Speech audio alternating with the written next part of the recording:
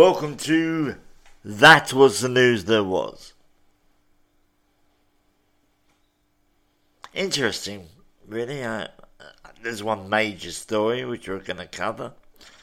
Of course, Alan Bates versus the Post Office.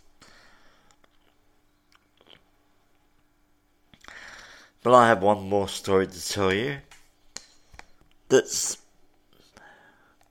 different, but still, I think it has to do with the same thing. And finally, I want to tell you about a superhero who's appeared. Amazing fellow. And the word you can ask is reality check. There are 2 words, yes. I'm taking liberties nowadays.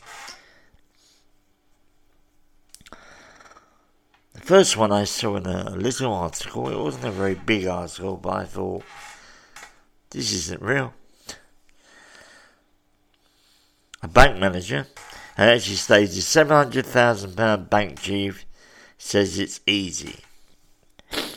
And I wondered what was easy. And this fellow turned around and said, it's easy to buy a house. All you've got to do is save. Isn't that remarkable? What a credible bit of advice that you have to save. Now, I never thought about that.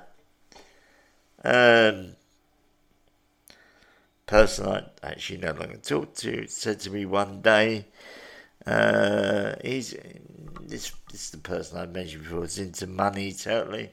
He says, Ian, I've managed to save £15,000 in this past year. Funny thing is, he has 3 businesses. All I have is my pension. And so it's difficult to save. I have no income as such. Maybe I should become a £700,000 bank chief and see if I can save. Damn. When you have lots of money, and I know this to be a fact, because I've known a few people who have been wealthy in my time. The banks are actually running over to hand you money. When you're poor, the banks don't want to know you.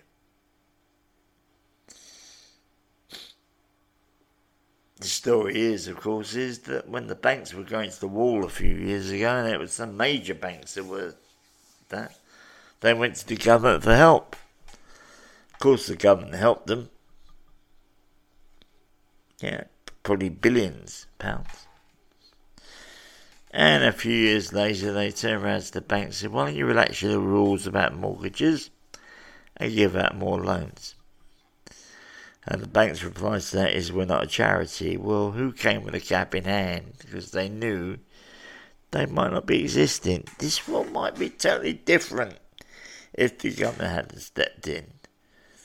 This would be maybe the same thing as America in 1929, where they had a crisis and several people committed suicide. Terrible, isn't it? Reality check. Now, the main story I want to talk about is Alan Bates versus the Post Office. I see some people really, I watch a couple of things I follow a couple of podcasts. And I think really they've done it to death. But I'm going to give you the facts and then talk about it. And I discovered it by accident. I was bored one night. I think last Sunday it was.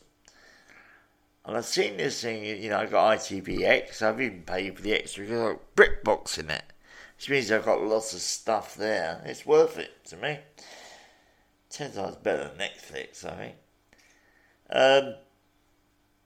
Fine stuff, and there was this thing saying Alan Bates versus the Post. I thought, what's this about?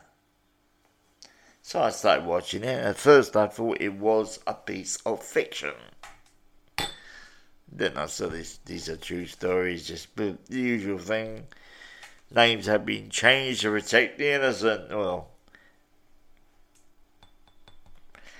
and the story briefly is in 1999, the Post Office, who are a government-owned probably one of the last ones now, a government-owned facility, had paid Fujitsu over the years totaling £59 million for a bit of software that goes into the sub-post offices to help them with their accounting and everything. And you see this scene, this woman phoned the helpline. You ever phone the helpline? I haven't had to, normally. I'm pretty good with computers. And she says, well, my money is showing £3,000 short, but on paper I'm not. Oh no, do this, press this button, and it's it. Well, she pressed the button, her debt went from 3,000, 9,000. They sent audits in, and she thought, oh, terrific, it can help us. No, you have to pay back that money, and we're closing the post office down. And she was told, you're the only person affected by it, so it must be you.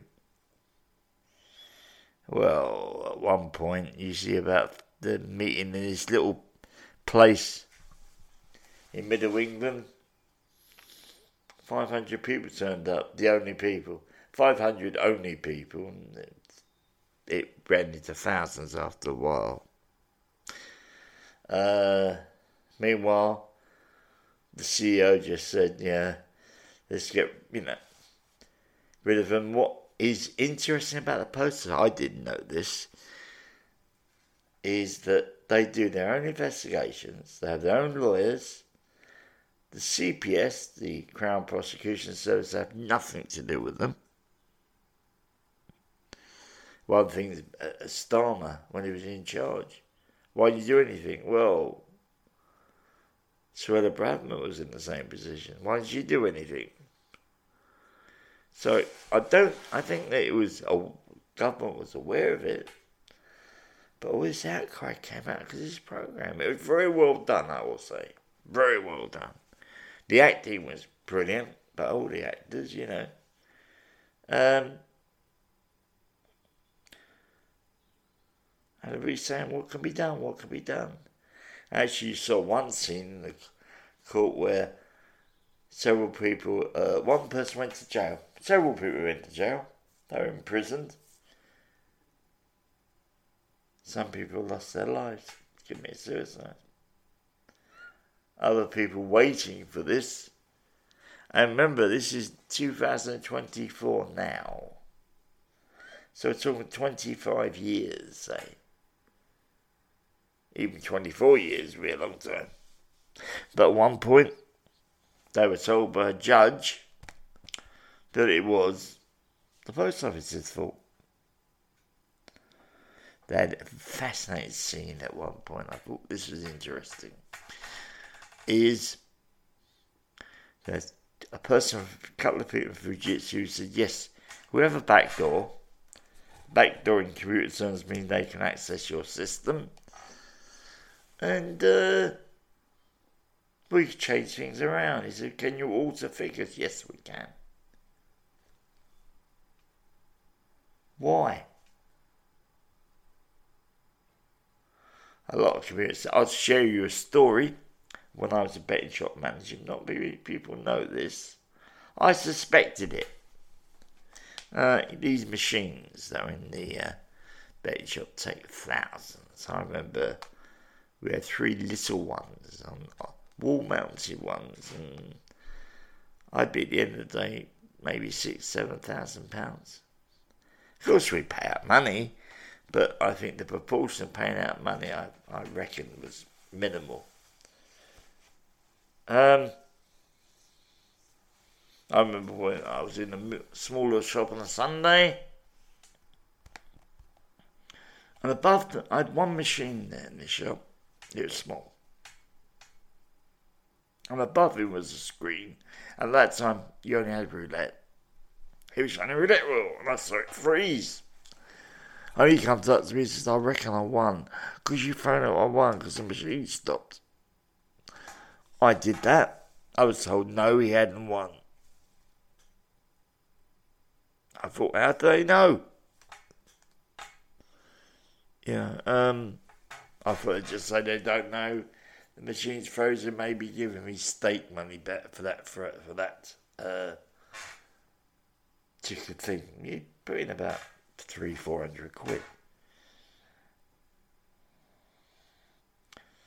I thought nothing about it after that, All the headache is, in those days, it wasn't like, you got 50 quid, you divide it by 20 and all that. It was what they call a point system, and it was very complicated, I think. But it could have been made easier. And on my day off, I was in Bethnal Green Road in London, walking down there, and I do like a bit. I'd had my bet, but I thought, I walked near a Corals, and I remember there was a manager there who I knew fairly well. I thought I'd see how it's going. We talk about the usual important things of life, football. He happened to be a West Ham supporter. And I walked in, I saw he wasn't there, so I said to the cashier, I said, tell the man from the tower to popped in there, see him sometime. And this suited guy he was standing in the shop part, saying, oh, you work for the tower, how's the machines doing? I said, doing fairly well, because it's an unusual question. He said, I'm the machines manager for Corals. And then he started telling me about a shop in Wembley.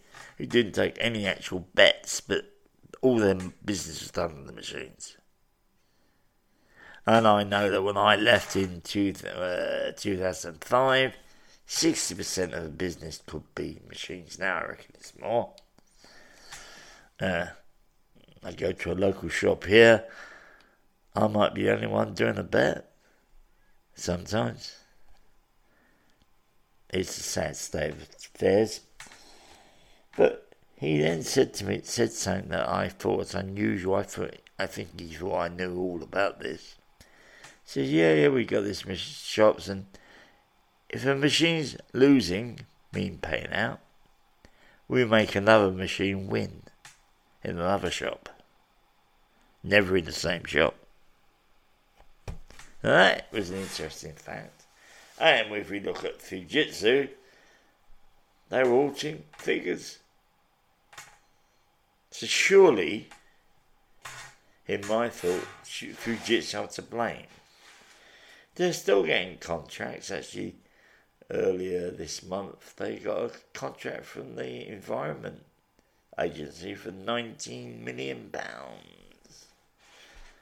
They got for this Horizon, which is what the name of the system was, a total of almost 59 million. And yet, there were these people who are suffering who are not getting a penny. Now, something has to be done, of course. And all of a sudden, Mr. Sunak, our Prime Minister, comes out and says, we're going to bring emergency laws in and everybody's going to get some sort of compensation. Oh, thank you, Mr. Sunak. Thank you very much. There's lots of other things you should be doing.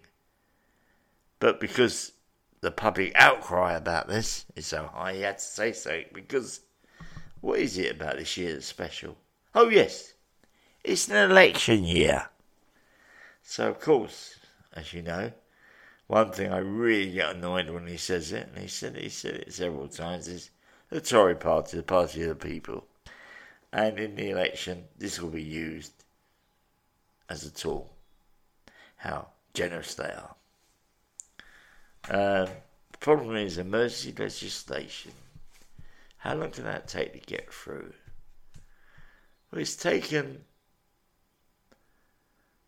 6 months for the Miranda bill. No, it's going to be talked about next week. They're going to be talking about it. I won't talk much about it, but already there are 30 Tories who said they want changes. One of them actually, Liz Truss, that well-known economist. And I think she's only saying it because she wants to destroy Sunak. And I think she's going to go for the leadership. But by then, the Tories should be out of power. But it still affects the way this government is, the country is being held. So they're asking that. So, Mr. Suit, so when's this bill going to come through? I think you might remember I spoke last time about the promises they made in their manifesto in 2019 and how many things aren't happening like HS2. It's gone beyond a joke in the money they put out. They're working in rough sleeping. I was actually at a meeting today and I asked that question about it.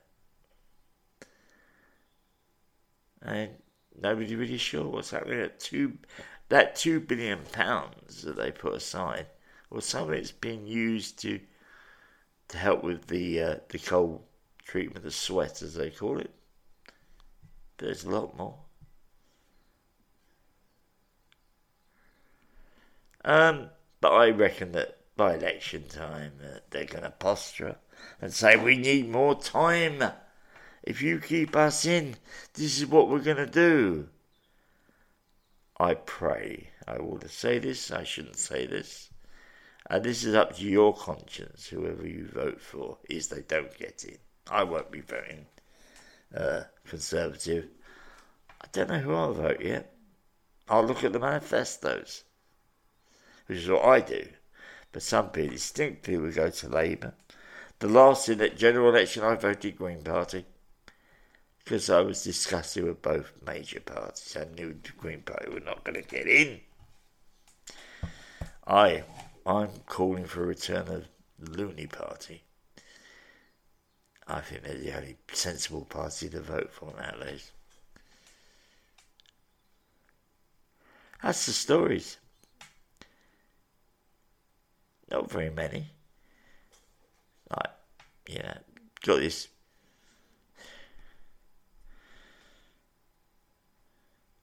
person who needs a reality check about saving for most people. Then we've got what was a major injustice, which has been going on for now 25 years, a quarter of a century. Even though some people have been exonerated, not everybody, because they're saying, oh, you made a mistake. It's not the computer system's fault. Fujitsu should be held up for it. They're still earning millions of pounds from government contracts. And finally, our Prime Minister, the Saviour. And if you look at his rhetoric, it's always this same tone, same look, same smile. I wonder if he's a robot. There's nothing different. Like Boris, at least you would get, when it's good, you get the happy Boris. When it's bad, we get the lying Boris. Soon that come now, I'm not sure about. I'm totally confused because I actually wanted him to be leader when Boris stood down. Now I made a mistake, and I don't like making mistakes. So that's it, ladies and gentlemen. Not a very long one. But if you have any comments on any of these, you can email me at standupspeakoutuk@mail.com. That's now going to be the regular email for the present. And have a nice weekend. Thank you very much.